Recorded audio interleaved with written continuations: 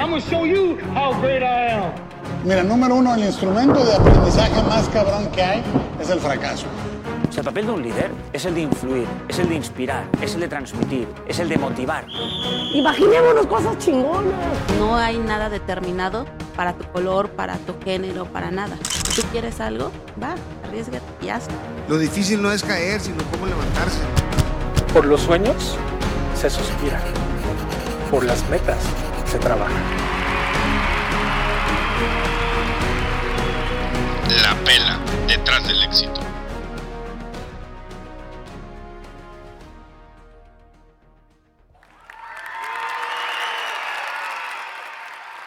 ¿Qué tal? ¿Qué tal? Muy buenas tardes. Gracias por estar con nosotros en un episodio más de tu podcast de liderazgo y emprendimiento, La Pela, detrás del éxito. Bueno, la sección La Pela, detrás del éxito, el podcast es Emprelectores. Mi nombre es David Orona y el día de hoy no me acompaña mi amigo Ricardo. Lo que pasa es que se echó unas aguaripas ayer y no se pudo levantar. ¿Cómo la ves, Luis? Así pasa, ¿no? No, o sea, se vacunó con el refuerzo de la AstraZeneca y pues está derrotado, encamado, ¿no? Pero estamos el día de hoy con una persona muy interesante que va a platicar con nosotros, nada más y nada menos que Luis Carlos Osuna Ortiz, socio-fundador de Buquibichi. Verás, déjame dar aquí una pequeña descripción de ti y ahorita saludas aquí a la raza sobres. Que es socio fundador junto con su hermano y pues al final de cuentas fueron 7 socios, ¿no? Egresado de administración de empresas del TEC de Monterrey y comienzan su primer taproom de Buquibichi en 2016. ¿Cómo la ves, Luis? Así es, así fue la historia. Ya más de 5 años y medio en esto. Y seguimos dándole, seguimos aprendiendo y seguimos regándole. Se han ido rápido, ¿no? Me imagino. Así es, sí. Que la primera producción comenzó en el 2013, ¿no? Hicieron su primera producción de cerveza artesanal en 2013. Así empieza como casero, mi hermano vive en Denver, y allá empezó él, ahora le empieza tú y así empezamos y de ahí sale la idea de crear una cervecería local aquí para Hermosillo, que le hacía falta, ¿no? Fregón. Oye, Luis, fíjate que siempre nos gusta tomar algún contexto de algún libro de los que hayamos leído y hablado de ellos aquí en el podcast, antes de comenzar aquí la entrevista.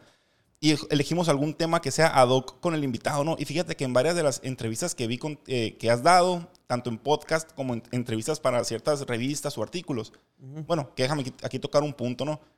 Que cuando busqué información acerca de Buquibichi y de ti, encontramos que compartes mucho, ¿no? Y qué fregón eso, tío, porque, y siempre lo comento, porque uno que empieza este tipo de proyectos batalla un poquito, ¿no? Para que la gente, así como tú, que tienen una trayectoria y una historia chingona que contar, pues a veces son personas muy ocupadas o lo que sea, y no, su agenda no se acomoda o no les interesa mucho el compartir, pero yo vi que tú, pues, ya llevas varios podcasts, estuviste en Fuck Up Nights, has estado en varias ahí, pues, entrevistas escritas. Digo, no, pues, qué fregón, ¿no? Y digo, a lo mejor dice... Por eso en cuanto te contacté, te dije... Yo sé que has dado varias entrevistas, pero es algo diferente, ¿no?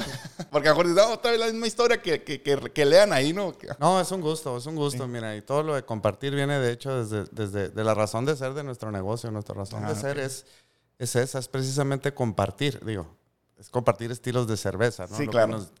La inquietud que nos llevó a nosotros a hacer Buquibichi fue que fuimos probando y conociendo más acerca de la cerveza y decíamos, oye, aquí tenemos toda una ciudad que nomás se sabe de una o de otra, sí. No tiene todas esas alternativas, no tiene idea de lo que puede llegar a ser la cerveza. Entonces, eso que fuimos aprendiendo nosotros y conociendo, dijimos, lo tenemos que compartir con más gente. Y hasta el día de hoy, ese sigue siendo como que la causa o el motor detrás de Buquibichi. Sí, y más allá del producto, pues también la historia, ¿no? Que comparten. Te digo que en algunas de las entrevistas que escuché, hablabas mucho, tanto las que escuché como las que leí, ¿no? De un plan de negocios, ¿no? Y el autor Brian Tracy, en su libro Emprende tu propio negocio, comenta que en un plan comercial debes de tener hacer las siguientes preguntas, ¿no? Principalmente estas 3. Número 1, ¿qué producto se venderá y qué diferencia hará en la vida del cliente, ¿no? La primera que dice él que debes de hacer. La segunda, definir quién es tu cliente ideal, ¿no? Y 3, ¿qué valor busca o le proporciona? ¿Qué valor busca tu cliente en este producto? Y esa debe tener 3 respuestas. Número 1, cuando tu cliente vea tu producto, tiene que decir, lo quiero. Número 2, eso es para mí. O sea, que sienta que necesita, o sea, que le satisface una necesidad. Eso es para mí. Y 3, que genere la duda pero ¿cómo lo hacen? ¿No? O sea, una duda en un buen sentido, ¿no? O sea, una intriga. Y dice que si tienes estos 3 preguntas, tu oferta de tu negocio te va a llevar al éxito, ¿no? Y tú has mencionado varias veces que tú escribías un plan de negocios y que decías que te convertiste un soñador, ¿no? Escribías ciencia ficción casi porque está, entre comillas, a veces medio exagerado lo que uno planea, pero pues para eso es el plan de negocios, imagino. ¿Qué nos puedes decir acerca de un plan de negocios? Mira, el plan de negocios, a final de cuentas, a veces no lo podemos ver como a lo mejor como una buena obra de ficción, sí, ¿no? Sí. Porque son ideas, son conocimientos, es investigación que le vas metiendo, pero creo que lo más importante de un plan de negocios es, número uno, te ayuda a ordenar las ideas, ¿no? Tú agarras un machote, un formato de algún plan de negocios que existe y tú de ahí dices, ahí te va dando una guía, ¿no? Y te va llevando y diciendo, oye, ahorita alguna de las preguntas que me hacías, ¿a quién le voy a vender? ¿Quién sería mi cliente? Verdaderamente el cliente me va a percibir como algo diferente y único, ¿no? Sí. Entonces, pues eso es lo primero. Entonces ya te permite tener un documento, que ese documento es el que puedes, compartir en una etapa inicial con prospectos de socios, de inversionistas, claro. ¿No? O sea, porque es importante demostrarles que ya hiciste la tarea, que algunos escenarios ya los consideraste, dificultades, cosas que puedan venir en el camino, ya las analizaste al menos hasta el límite de tus alcances, ¿no? Sí, claro. Pero ya hiciste la tarea. Entonces, ese plan de negocios pues te da esa formalidad y de alguna manera credibilidad en que el proyecto es en verdad un proyecto y no es nada más una buena idea. Sí, claro. Exacto, sí. ¿No? Ya vas con más confianza a quienes se lo tengas que presentar, más con que, ¿quién quita y pegue? No, mira, tiene que pegar porque vamos a verle así. Claro. Órale. Es un mapa de la ruta del éxito, por así decirlo. Y hay muchas cosas que lógicamente nunca estaban en el script, nunca surgieron, claro. ¿no? Pero por eso es muy, muy importante el sí echarte el clavado, mojarte los pies, y ahí es donde empiezan a aparecer y a darse nuevas oportunidades, ¿no? Si estás desde afuera, nunca vas a ver. Sí, claro, por supuesto. Oye, Luis, y fíjate que ahora sí, para entrar un poquito en materia, pues tú eres egresado de administración de empresas, ¿no? Uh-huh. Laboraste en varias empresas. En alguna de las entrevistas también escuché que tú dijiste que tú siempre te preparaste para ser un buen empleado, ¿no? O sea, no le apuntabas a tener un negocio, ¿no? O sea, no que tuvieras mente cerrada, simplemente pues te enfocaste en prepararte lo suficiente para tener un buen empleo. Sí, así es. Y luego estuviste 15 años en Fundación Esposo Rodríguez, ¿no? Así es. Y luego comenzaste haciendo cerveza artesanal por fuera y de repente despegó. Fíjate que en un libro de Austin Kleon que se llama Roba como un artista, te dice que le prestes especial atención a los proyectos extracurriculares, porque muchas veces son los que despegan, ¿no? Claro. Y tú eres vivo ejemplo de eso. ¿Nos puedes platicar un poquito? Sí, pues así es, ¿no? En algún lado alguna vez yo platiqué, ¿no? De si me pongo a ver así cosas que yo hice en mi vida y que luego me di cuenta que a lo mejor no era lo correcto. No que me arrepiente, pero no era lo que yo debería. Pero era eso, ¿no? Yo a la usanza antigua, de alguna manera, pues era prepararte para conseguir un buen trabajo. Claro. ¿No? Y estudiar en el TEC de Monterrey, que fue una gran oportunidad que yo tuve, y era para conseguir buen trabajo. Sí. Cosa que fue muy difícil porque yo me gradué, yo soy de la generación de las crisis, yo me gradué en el 1995, a 6 meses. Sí. A 6 meses después del error de diciembre, todas las cosas estaban ahí muy difíciles. Pero siempre fue eso. Y luego me fui a estudiar una maestría y el propósito de la maestría era conseguir un mejor trabajo. Claro, no era propiamente generar o tener ciertas habilidades o conocimientos como para poder emprender o hacer algo diferente, ¿no?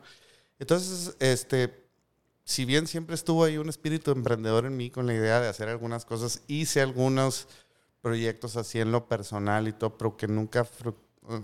No tengo nada que platicar, digamos, de eso, ¿no? Hasta que salió lo de la cerveza.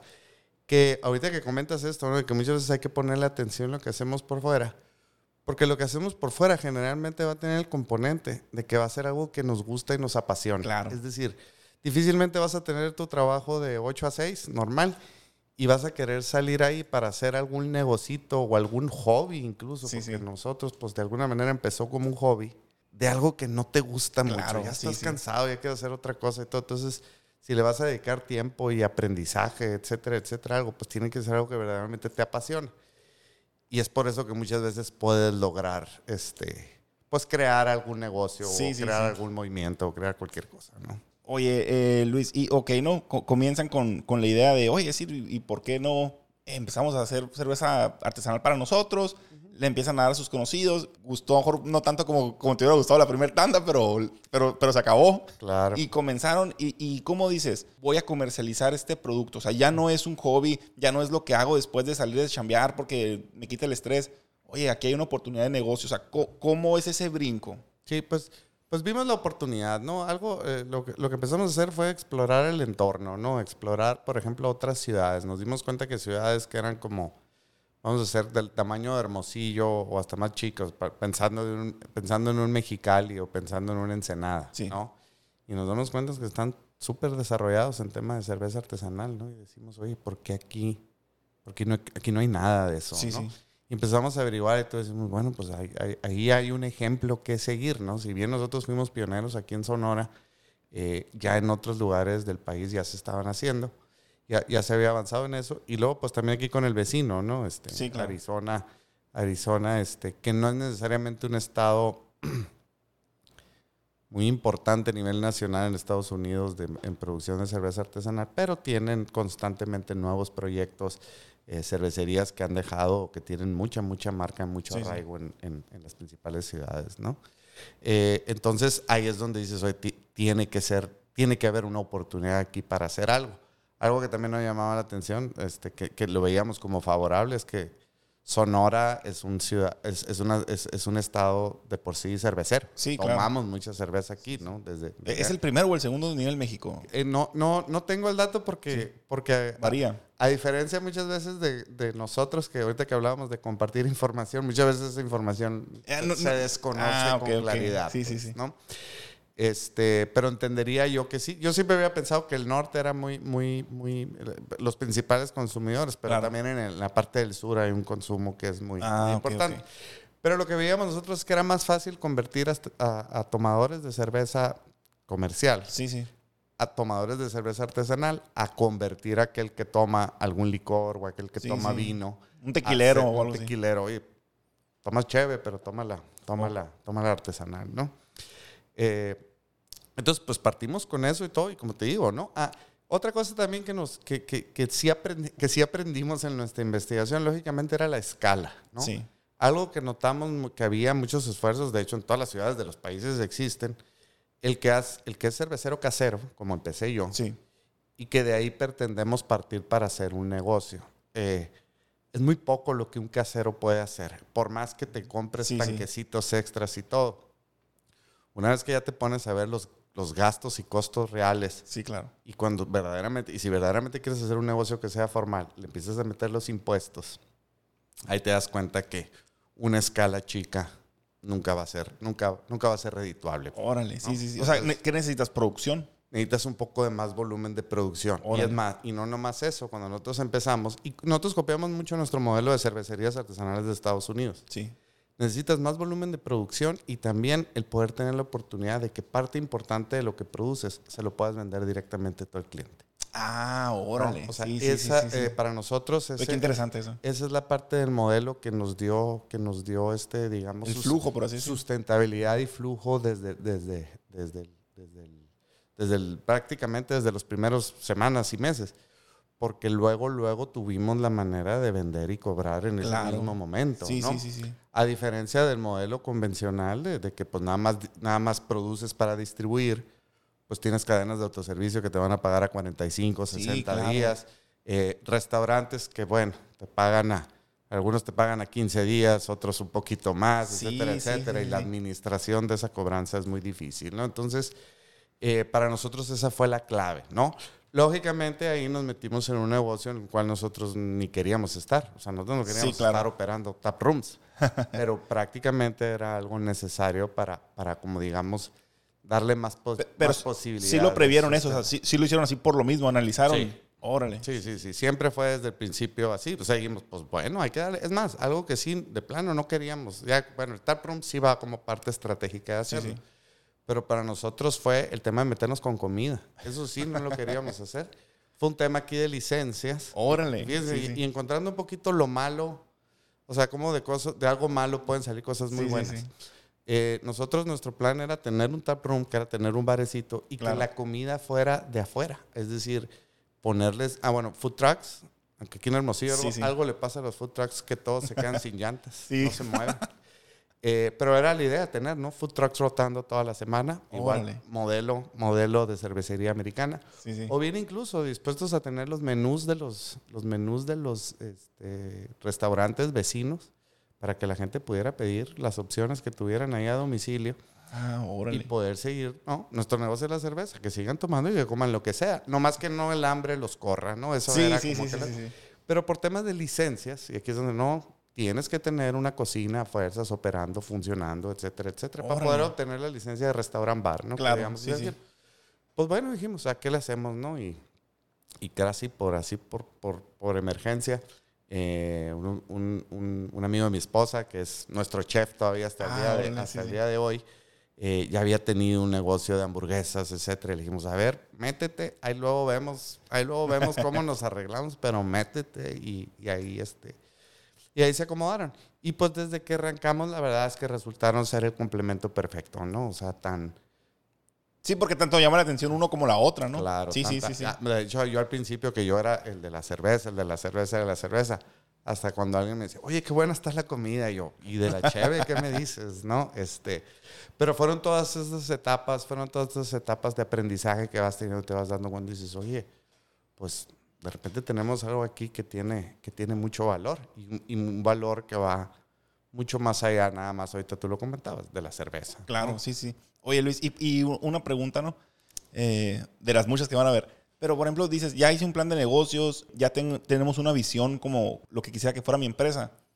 ¿Cómo llegas a un inversionista? O sea, ¿qué le debes tú de presentar a un socio inversionista? ¿Cómo está ese rollo?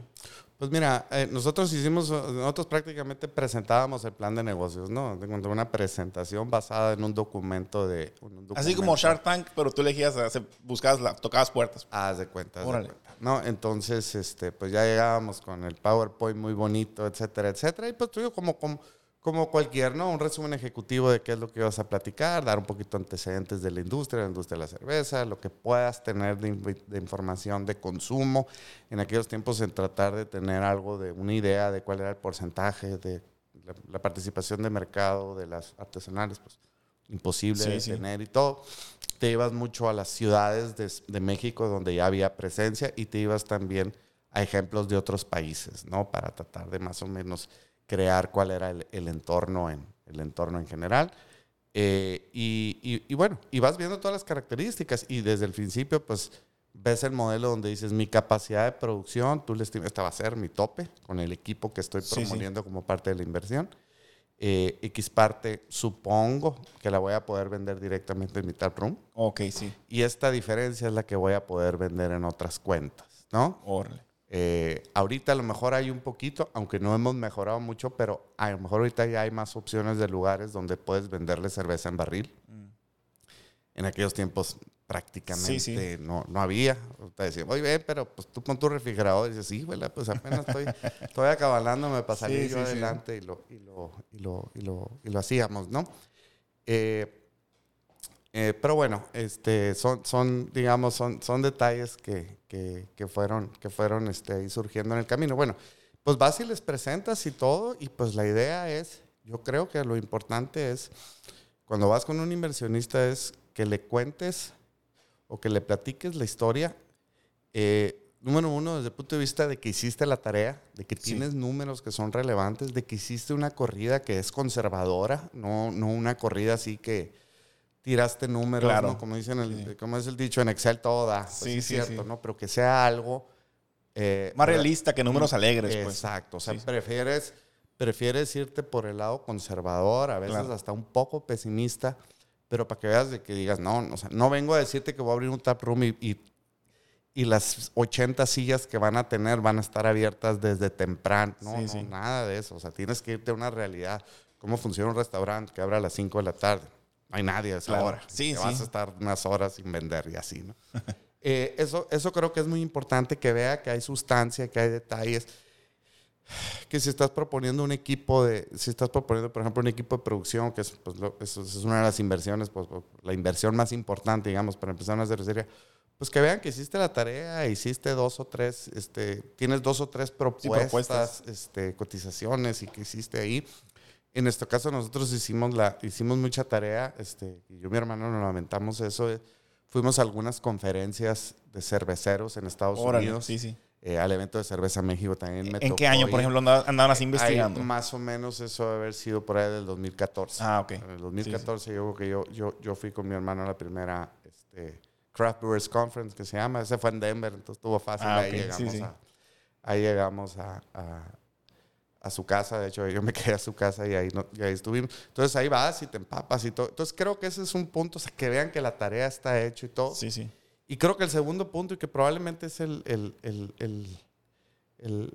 la otra clave, es que se te note el entusiasmo. Tienes que ser capaz de transmitir ese entusiasmo que tú vas a desayunar, comer y cenar de ese proyecto. Claro. Vas a estar pensando, lo vas a tener en la mente, vas a hacer lo necesario que se tenga que hacer para poderlo, para quitar todos los obstáculos para poderlo llevar a cabo, ¿no? Eso es bien importante. Y creo que esas dos cosas te llevan para mí que es el valor más importante en los negocios, que es la confianza. Fíjate que muchos dicen, y he escuchado varias veces, de que los inversionistas le apuestan, claro, al negocio, ¿no? Y tienen que ver los números, pero es la confianza que tú les des. O sea, claro, invierten en el soñador, ¿no? Invierten en tu persona, ¿no? Claro. Sí, así es. Porque a la hora todas las empresas, generalmente a veces terminamos describiendo a las empresas por sus productos o sus servicios.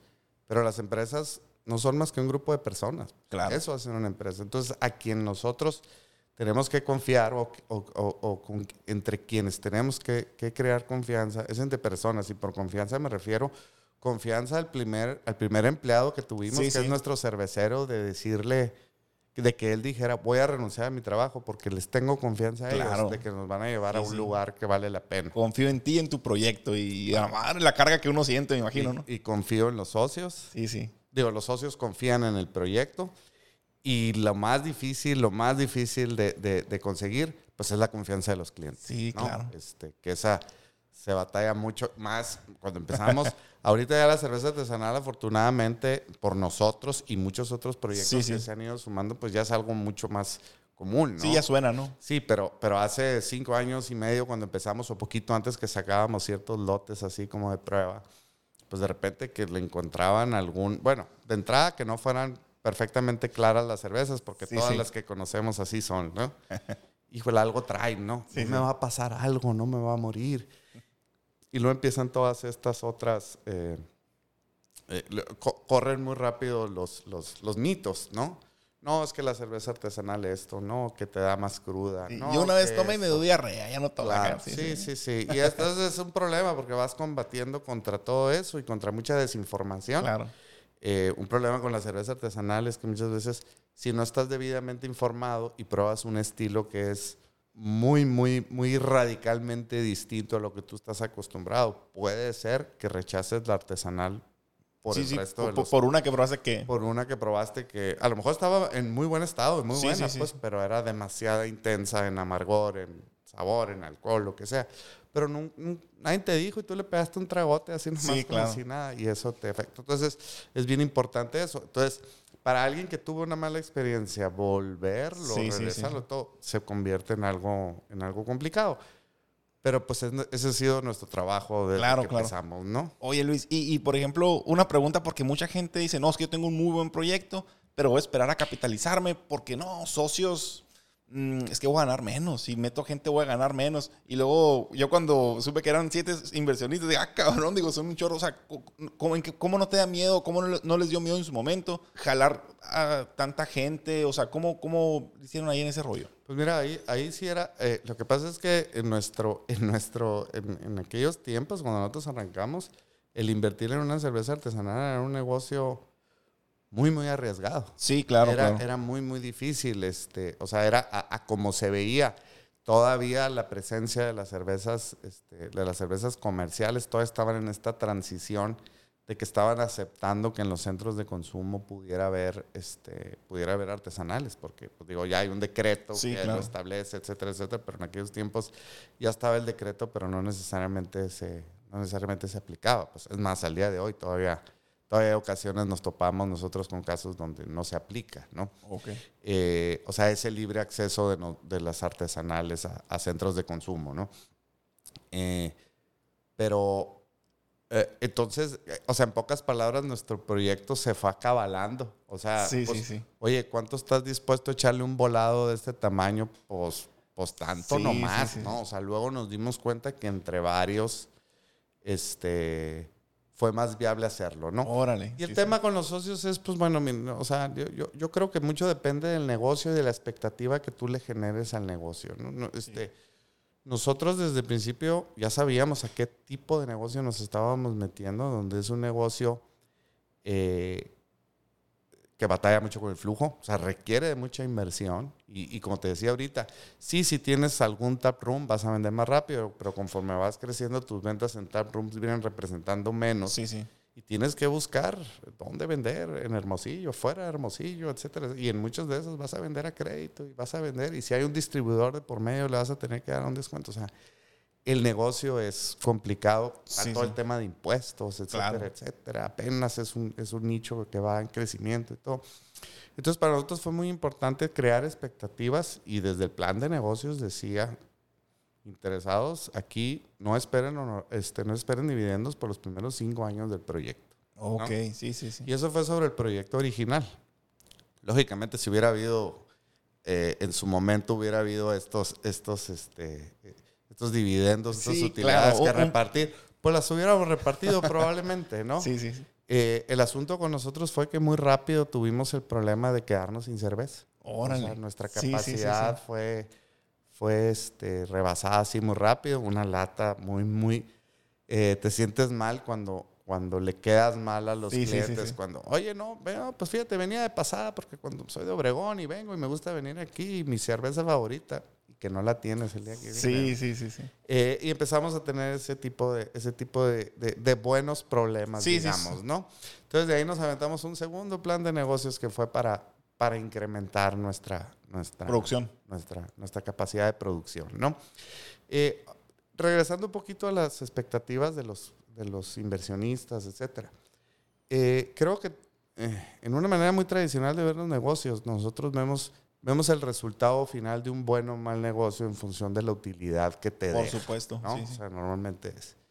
Pero también nosotros desde el principio hemos estado teniendo también mucho enfoque en la creación de valor, ¿no? Y creemos nosotros que en función de lo que es nuestra marca, de lo que es nuestra cerveza y todo, más allá de lo mucho o poco que podemos vender y más allá de lo mucho o poco que nos queda al final, ya después de todos los costos y gastos, hemos creado un negocio que va en constante, cuyo valor... Sí, la marca va agarrando prestigio, ¿no? Va agarrando valor la marca, va generando interés de nuevos inversionistas, de nuevos distribuidores, etcétera, etcétera. Eso no lo veo el día de hoy en un estado de resultados, pero es algo... Claro, es un intangible, ¿no? Exactamente. Oye, Luis, ¿y cómo dices tú y en qué punto, o sea, los inversionistas y ustedes, ¿no? Es hora de abrir otra sucursal u otro tap room? O sea, hay que expandirnos, o sea, ¿en qué momento se llega a tomar una decisión así? Fíjate, ahorita que te comentaba de que muchas cosas no estaban en el script original. Sí.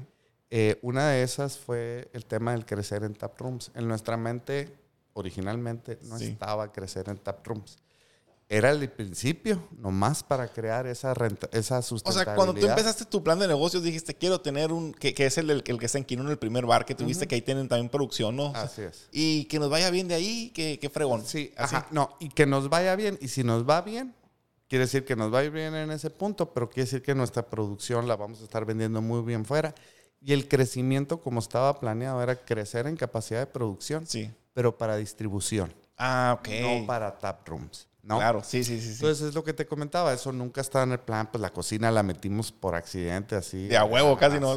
Ya casi a punto de abrir, así. Pero entonces la decisión para nosotros de abrir un tap room prácticamente nos las dieron terceros. O sea, terceros inversionistas dijeron, oigan, nosotros queremos replicar esto y lo queremos replicar en el poniente. Órale. Fíjate que esto, no, y que tenemos este local y que tenemos acceso, etcétera, etcétera. Entonces fue un convencimiento de decir, créeme, ahorita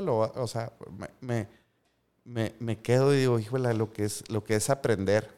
O sea, yo estuve en negación de abrir el Navarrete. Órale, ¿no? Y un hitazo, ¿no? Fue. No sé, o sea, no es así, no se trata de esto, espérate, no, que etcétera, etcétera. Fíjate, bueno, ya por fin ya luego me convencí, ¿no? Sí. O sea, nos convencimos, pues claro. porque no era decisión mía, era de varios, ¿no? Pero órale, pues hay que entrarle y todo. Y luego el momento de estarlo haciendo, acuérdate de dónde venimos nosotros, de ser cerveceros. Sí. Copia de las cervezas de Estados Unidos. Si a mí me saliera barba, yo trajera barba. Si no me sale, entonces no tengo esa opción. Ya somos dos, no pasa nada. Entonces luego empezamos a hacer el Navarrete. Y el Navarrete tenía características de ser un lugar mucho más amigable, mucho más accesible para todo el mundo. Es decir, al original. Hay gente que todavía no se para ahí, no se van a parar nunca porque les ponen así, ¿no? Lo ven así como algo medio único y particular, ¿no? Sí. Y nosotros al principio teníamos miedo de que se nos perdiera esa esencia, pues, ¿no? Y de al rato, pues ya no, ni modo. Tengo uno de nuestros socios originales es el arquitecto, entonces él era el que empuja siempre a los detalles, a que se vea mejor y esto, lo otro, etcétera, etcétera. Él ya había diseñado algunos restaurantes anteriormente, entonces...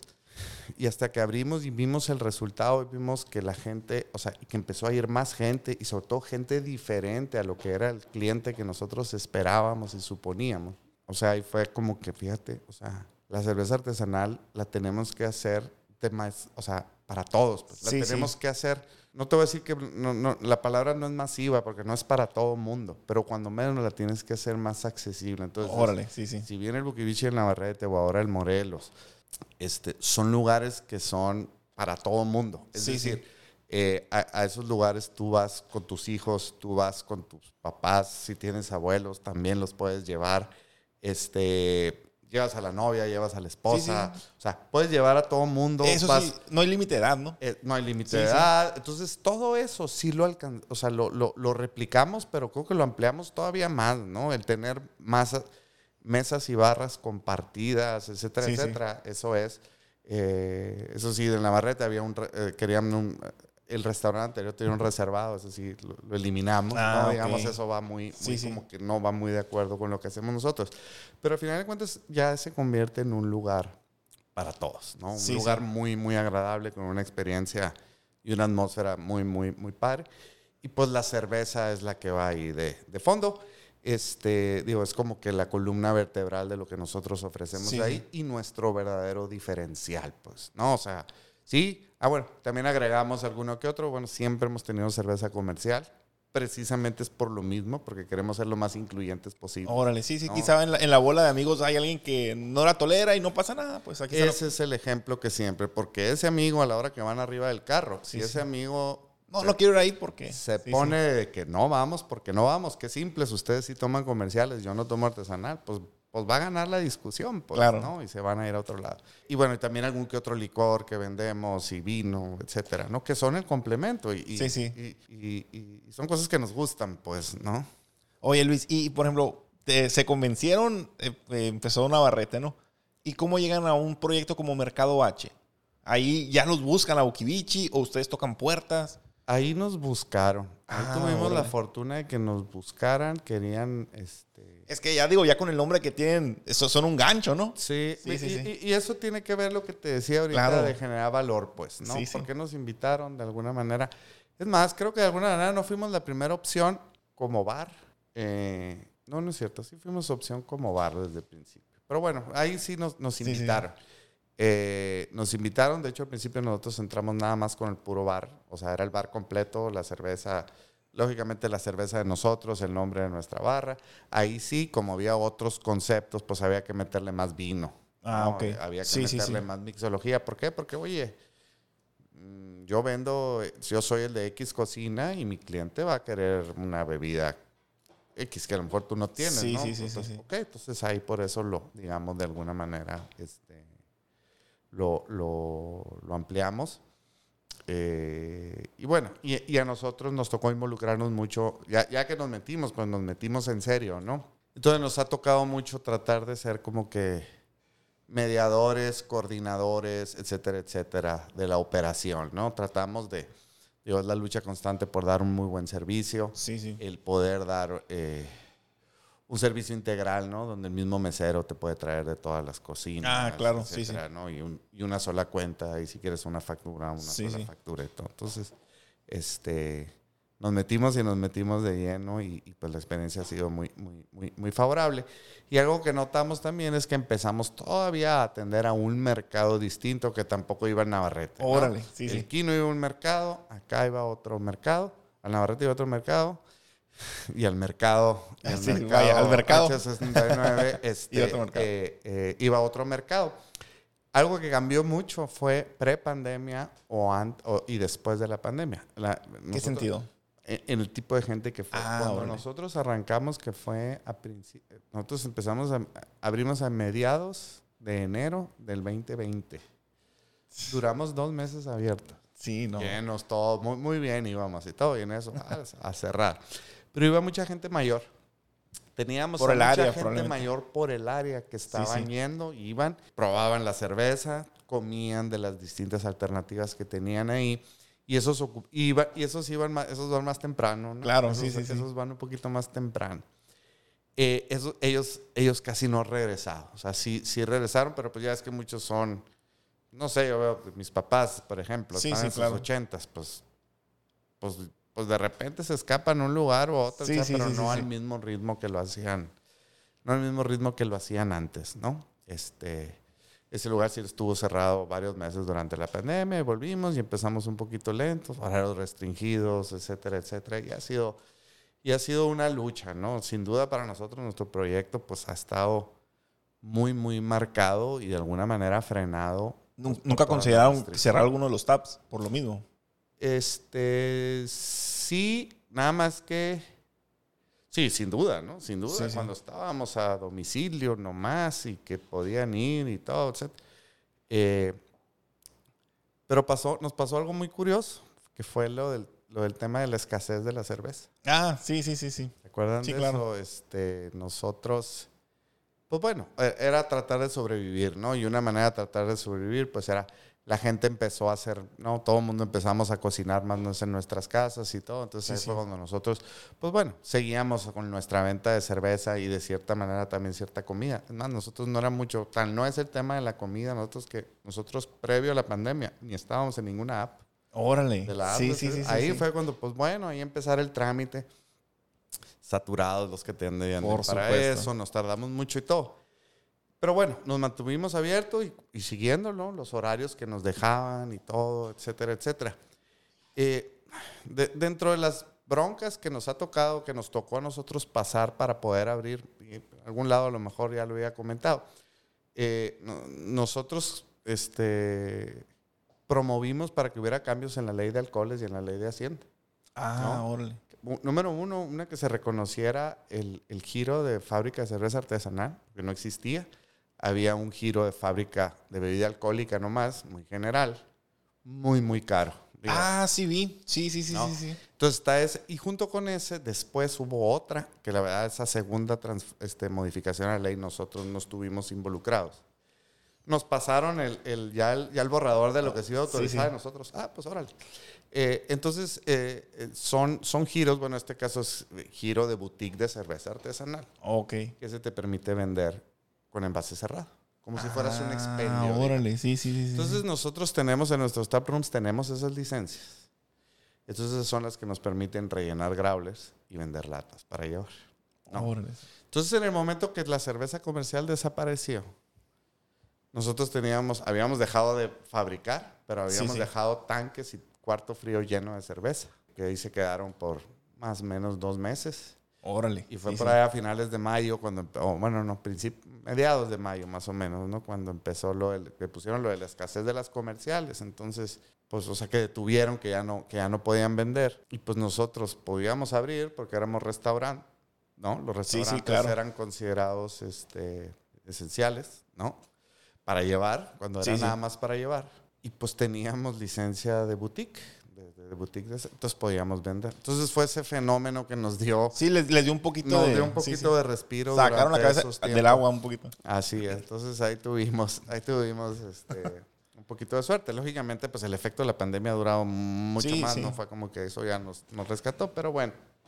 Esperemos, ya habremos visto, ya lo hemos dicho muchas veces, ya me da miedo decirlo, ¿no? Pero esperemos que ya hayamos visto lo peor, ¿no? Ojalá que sí. Oye, Luis, y por ejemplo, en un mercado aquí, no sé si en todos lados es igual, ¿no? Pero por ejemplo aquí en Hermosillo, uno ve que, sin hablar mal de nadie, ¿no? Pero que, fulanito puso un negocio y le pegó, oye, tengo que poner uno igualito acá. Y bien que mal ustedes fueron, pues, punta de lanza aquí en cerveza artesanal. Y ya cuando empieza a llegar más competencia, ¿cómo sobresale Buquibichi de la competencia? ¿Y cómo te mantienes vigente tu marca? Bueno, mira, nosotros vemos, yo creo que algo que nos hace diferentes es que nosotros, a las otras cervecerías artesanales, nosotros no los vemos como competencia. Y no quiero que se malinterprete eso. Nosotros lo vemos como nuestros aliados. Es decir, el crear una categoría de un producto tan diferente como es, porque sí es muy diferente. Que jale más ojos a ese mercado. Uno solo difícilmente lo hace.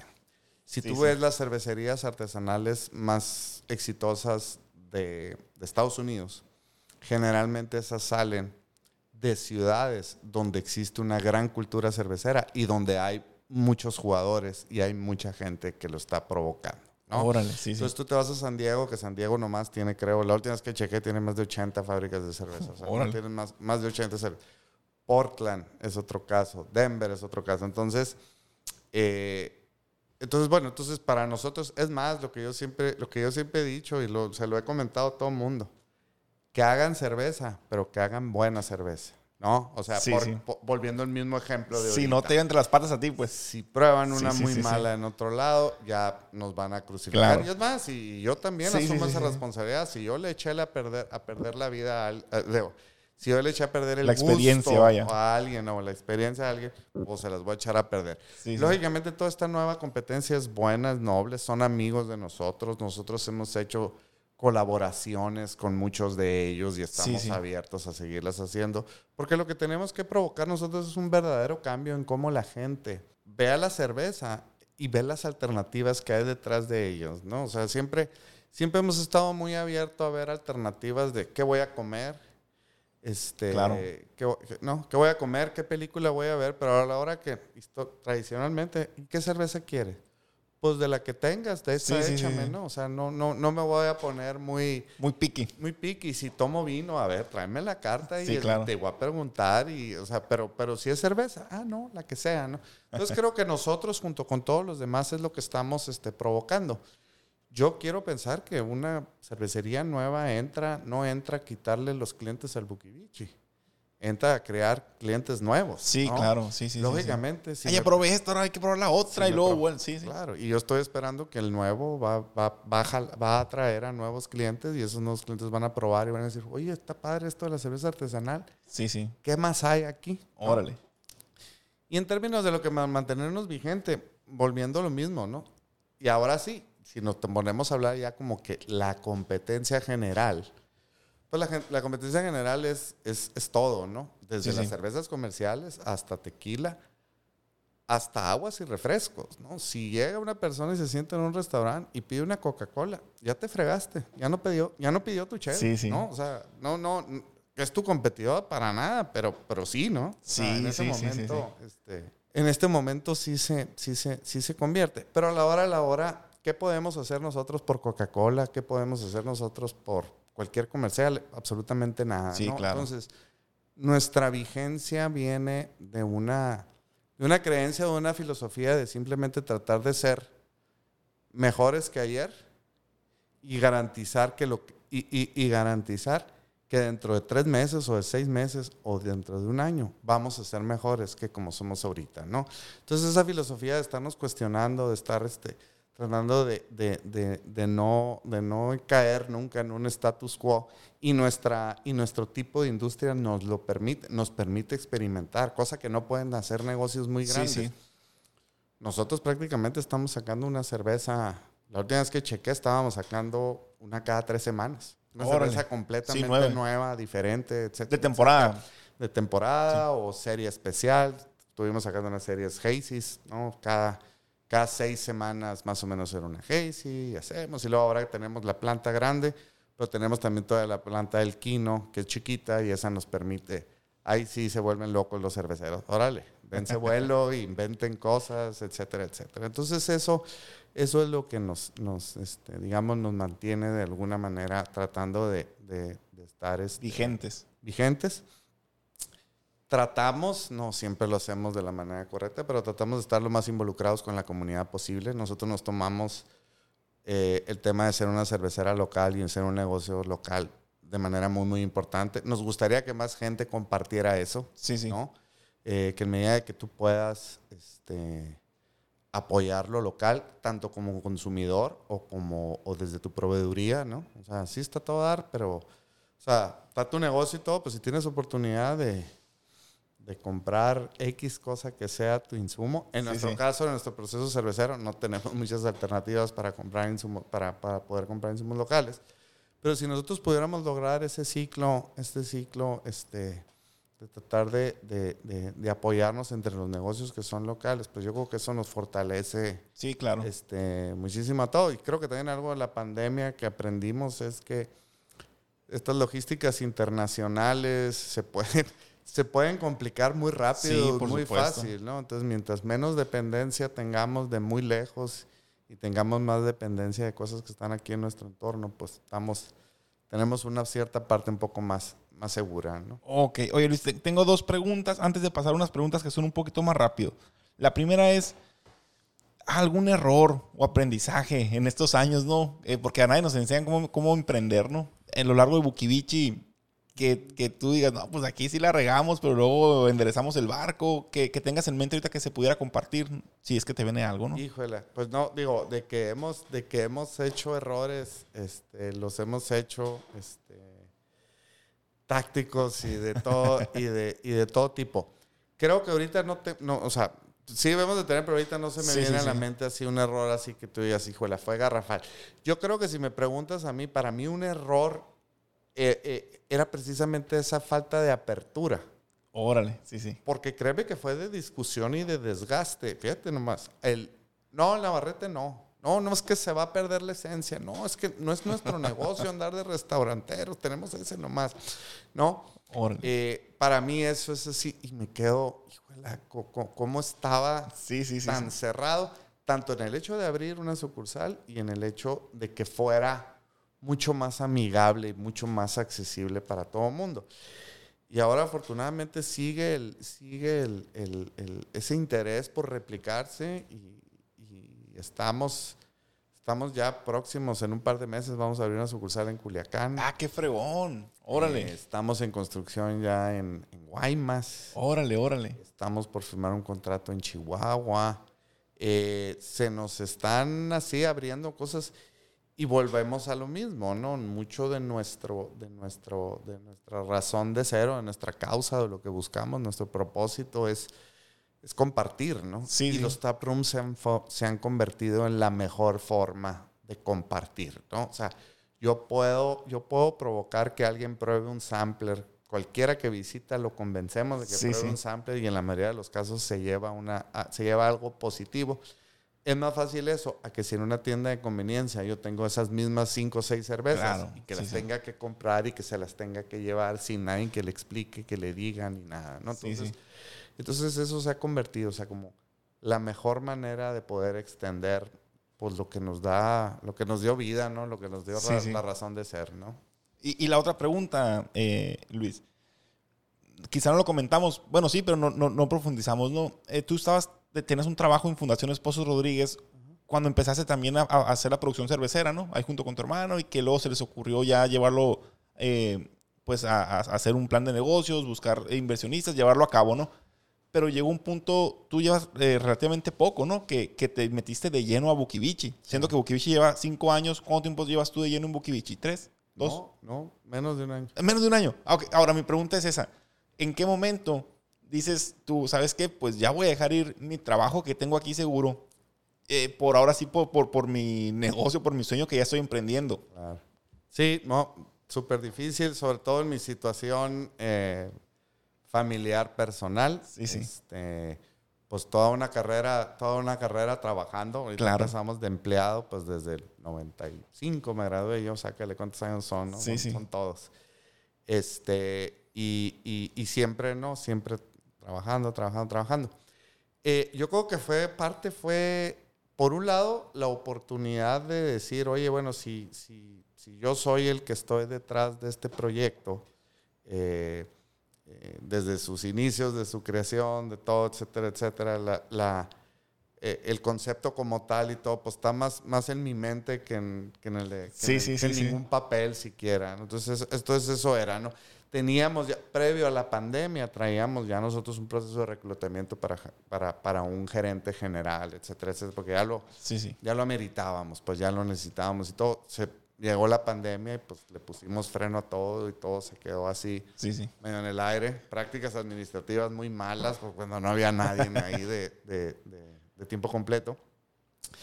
Pero el otro componente creo que me llevó también a eso, pues fue un poquito de crisis de adulta, de vida adulta, ¿no? Ya estoy yo, digo, tengo 3 hijos, casado, y estoy por cumplir 50 años, ¿no? El mes que entra cumplir 50 años. Entonces fue una decisión de decir, a ver, llevaba 16 años en la fundación, me gustaba el trabajo como pocas cosas en mi vida, o sea, ha sido mi trabajo favorito por mucho.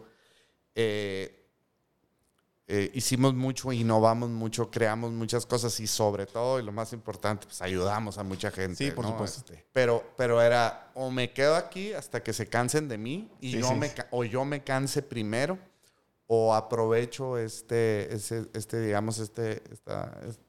momento que a lo mejor nada más va a ser esta vez, pues, ¿no? Porque a lo mejor ya entra un director diferente y ya no entro yo. Entonces fue así como que, pues si no es ahorita, no es nunca, ¿no? No, pero siempre da miedo el dejar la seguridad, ¿no? Y no que, pues digo, tú veas los números de Buquibichi y a lo mejor dices, oye, pues vamos a la alza, vamos muy bien.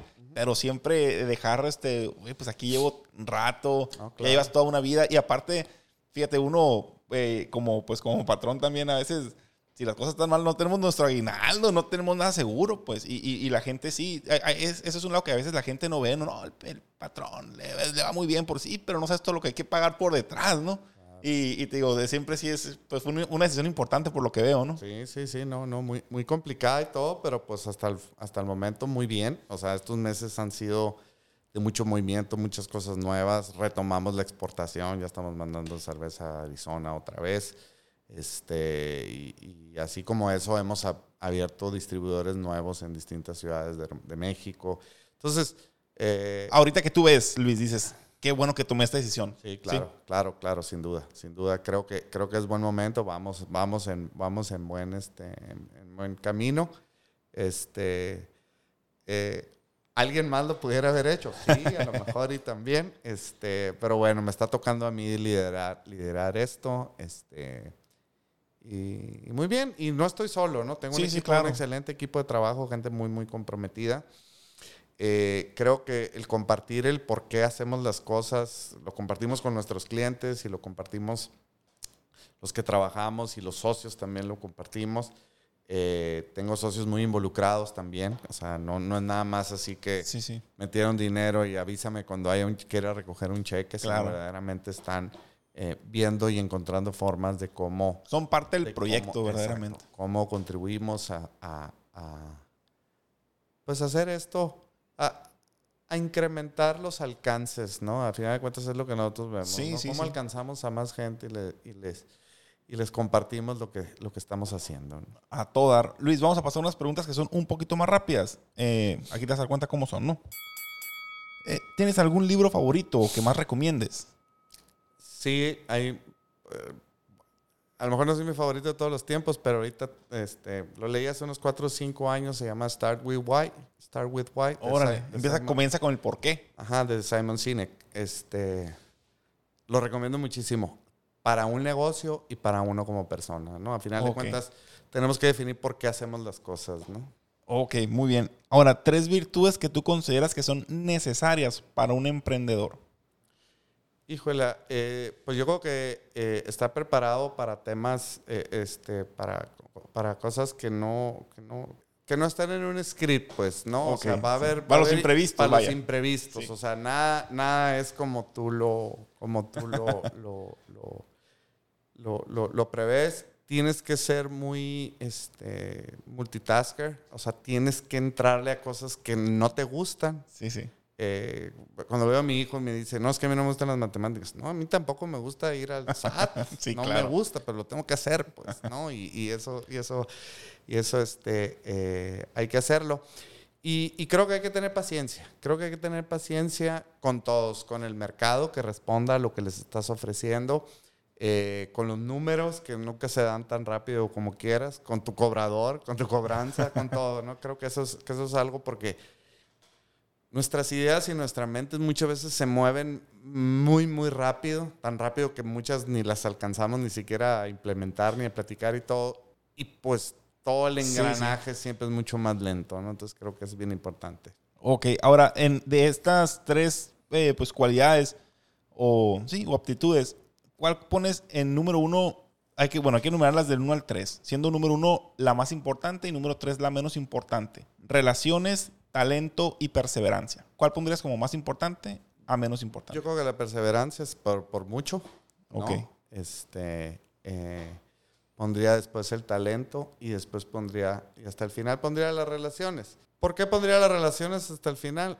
Porque con perseverancia y talento las puedes generar, ¿no? Ok, sí.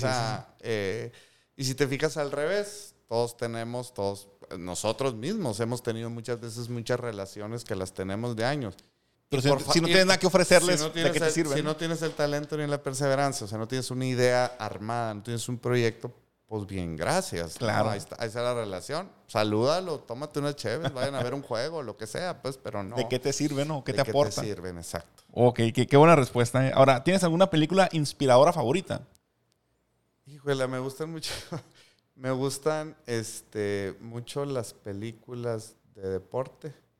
En general. Órale, yo soy muy, muy aficionado al deporte. De hecho, soy socio-fundador del equipo de los Rayos de Hermosillo. Fíjate que iba a tocar el tema, pero ya fue, no por mí, sino por ti, ¿no? Que mejor andas ahí y dije, le pregunto, ya no le pregunto.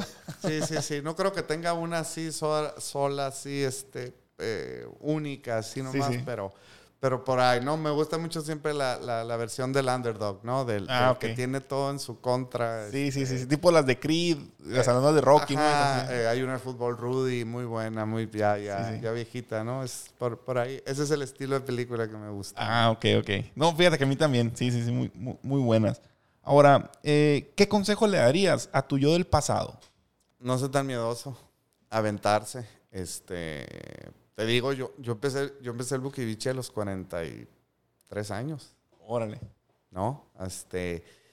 Y sabes que, bueno, y creo que parte del miedo también te lo quita el no hacerlo con alguien más. Creo que así como un consejo para mí mismo del pasado y para alguien más es, ahorita que comentábamos lo de sí tener socios, no tener socios, etcétera, etcétera. Generalmente si tú te pones a revisar los grandes logros que se han dado en la humanidad, sí, difícilmente lo hizo alguien solo, ¿no? O sea, sí, lógicamente hay equipos y esto, lo otro, etcétera, pero las grandes historias, ven las historias favoritas de nuestros hijos ahora, ¿no? Que son la de Steve Jobs, la de Bill Gates, etcétera, etcétera. Siempre hay un segundo y un tercero que siempre estuvieron juntos. Y esos fueron los que lo ayudaban, lo guiaban, etcétera. Lo empujaban. Cuando uno solo se desanima muy fácil, ¿no? Pero luego ahí viene el otro. Entonces esa perseverancia, cuando lo haces con alguien más. Te digo, porque ahorita te comentaba de que yo hice ciertos intentos de emprendimiento. Sí. Los hice muy solo. Órale. Entonces... No había nada, no había consistencia, era yo solo, pues. Sí. Era yo solo en mis tiempos libres. Sí, no, pues, ¿cómo escala, no? ¿Cómo lo brincas? Fíjate, ¿no? Que hay un proverbio chino que dice ¿no? Que si quieres ir rápido, ve solo, pero que si quieres llegar lejos, vayas acompañado, ¿no? Sí. Ni más ni menos, ¿no? Así es. Perfecto. Ahora, ¿tienes algún hobby? Aparte de la cerveza artesanal, que ahora ya es tu chamba, ¿no? Mi chamba... mi chamba es fabricarla. Sí. Mi hobby es tomármela. Muy buena respuesta, ¿eh? ¿Y a quién admiras? ¿A quién admira Luis Osuna? Híjole, admiro mucho a mi papá. Bueno, mi papá tuvo su carrera de empleado, pero mi papá viene de un extracto humilde, digamos. Siempre creyó él en la educación y a base de trabajo, trabajando y estudiando, terminó graduándose de carrera a los 30 años. Órale, sí. ¿No? Y eso le permitió crear una carrera donde le fue bien, nos dio educación a nosotros, etcétera, etcétera. Y ahí cómo ves ese complemento de la... O sea, mi papá, yo lo veo como un ejemplo vivo de cómo la educación es el verdadero transformador, ¿no? Ahora que hablamos tanto de la palabra transformación, la educación es verdaderamente la que te da las herramientas para poder cambiar. Y digo, 16 años en la Fundación Esposo Rodríguez, pues créeme que eso lo vi, claro. lo vi. Y era un gusto ir a cualquier lado que vas y dices, ¿de dónde vienes? Bueno, antes, ¿no? Decía, ¿de dónde viene? Sí. Yo fui becario, mi sobrino tiene beca, etcétera, etcétera. Entonces, verdaderamente es donde tú dices, estás logrando cambio porque estás cambiando a las personas, estás cambiándolas. No les estás nomás resolviendo el día, sino claro. Estás verdaderamente ayudándoles a transformarse. Qué fregón. Oye, Luis, ¿y tú crees en la suerte o cuál es tu percepción de ella? Yo creo que siempre... Es muy buena pregunta. Yo creo que por más suerte que tengas, si tú no estás preparado, nunca la vas a poder aprovechar. Es más, yo creo que muchas veces somos bien suertudos, pero como no estábamos preparados, ni cuenta nos dimos, ¿no? Entonces yo creo que sí, la suerte a final de cuentas, pues vendría siendo yo creo que una manera de explicarla distinta es como que la unión de distintas circunstancias o factores que se dan. Esa sería tu suerte, ¿no? Llegaron y te ofrecieron el contrato. Híjole, qué suerte. Pues el que tenía años trabajando una empresa y todo, fue el que pudo tener esa suerte. Sí. Pero si llegaron y te ofrecieron eso a ti mismo, ganaste el concurso fulanito y todo, pero no tienes nada, pues ni tan suertudo, ¿no? Entonces, creo que pues no creo mucho. Sí. ¿no? Muy bien. Y la última pregunta, Luis. ¿Tienes definido o sabes cuál es tu propósito en la vida? Fíjate, mi propósito en la vida es compartir. Te digo, ahorita que hablaba del why y me lo comentabas ahorita. A mí me gusta, en estas pláticas, a mí me gusta compartir lo que sepa. Sí. Yo no me guardo... Yo te puedo decir dónde compro ingredientes y dónde compro eso. O sea, para mí no hay secretos. Y creo que de alguna manera este propósito personal se empata muy bien con mi proyecto de negocio, ¿no? Sí. Entonces es compartir estilos de cerveza, pero es compartir experiencias, es compartir momentos. Algo que por ejemplo, a mí me pone muy contento, me enorgullece mucho del tema del Buquibichi. O sea, no nomás somos una cerveza, o sea, nosotros cada vez formamos más parte de los eventos o de los sucesos o de los momentos más felices, más importantes de la vida de todos. Entonces, constantemente estamos en bodas, estamos en cumpleaños, estamos en el encuentro de unos amigos de la generación que tenían mucho que no se veían. Ahí estamos nosotros en medio. Sí. Entonces, el compartir esa parte de los eventos pues se ha convertido en mi propósito personal y es el propósito que de alguna manera Buquibichi busca, No, qué fregón. Y como te dije desde que llegaste, que te digo, no, yo me he dado cuenta que te abres, ¿no? A este tipo de dinámicas, a este tipo de ejercicios y qué fregón. Pues Luis, eso sería todo, ¿no? Por esta ocasión. La verdad que te agradezco mucho el tiempo y que bastante aportaste. Te agradezco. ¿Dónde pueden seguirlos en redes sociales? Al negocio. Pues estamos en todos, prácticamente Brewing. En todos, Buquibichi o Buquibichi Brewing, ahí luego fácil. Somos un número tan peculiar y tan único, creemos que nunca para dominios de página de internet y cuentas en redes sociales. No se pueden confundir, ¿no? Nunca batallamos. Sí. No, pues perfecto. Entonces nos vemos en el próximo episodio y recordemos que si no nos rajamos, nos veremos en la cima. Muchas gracias.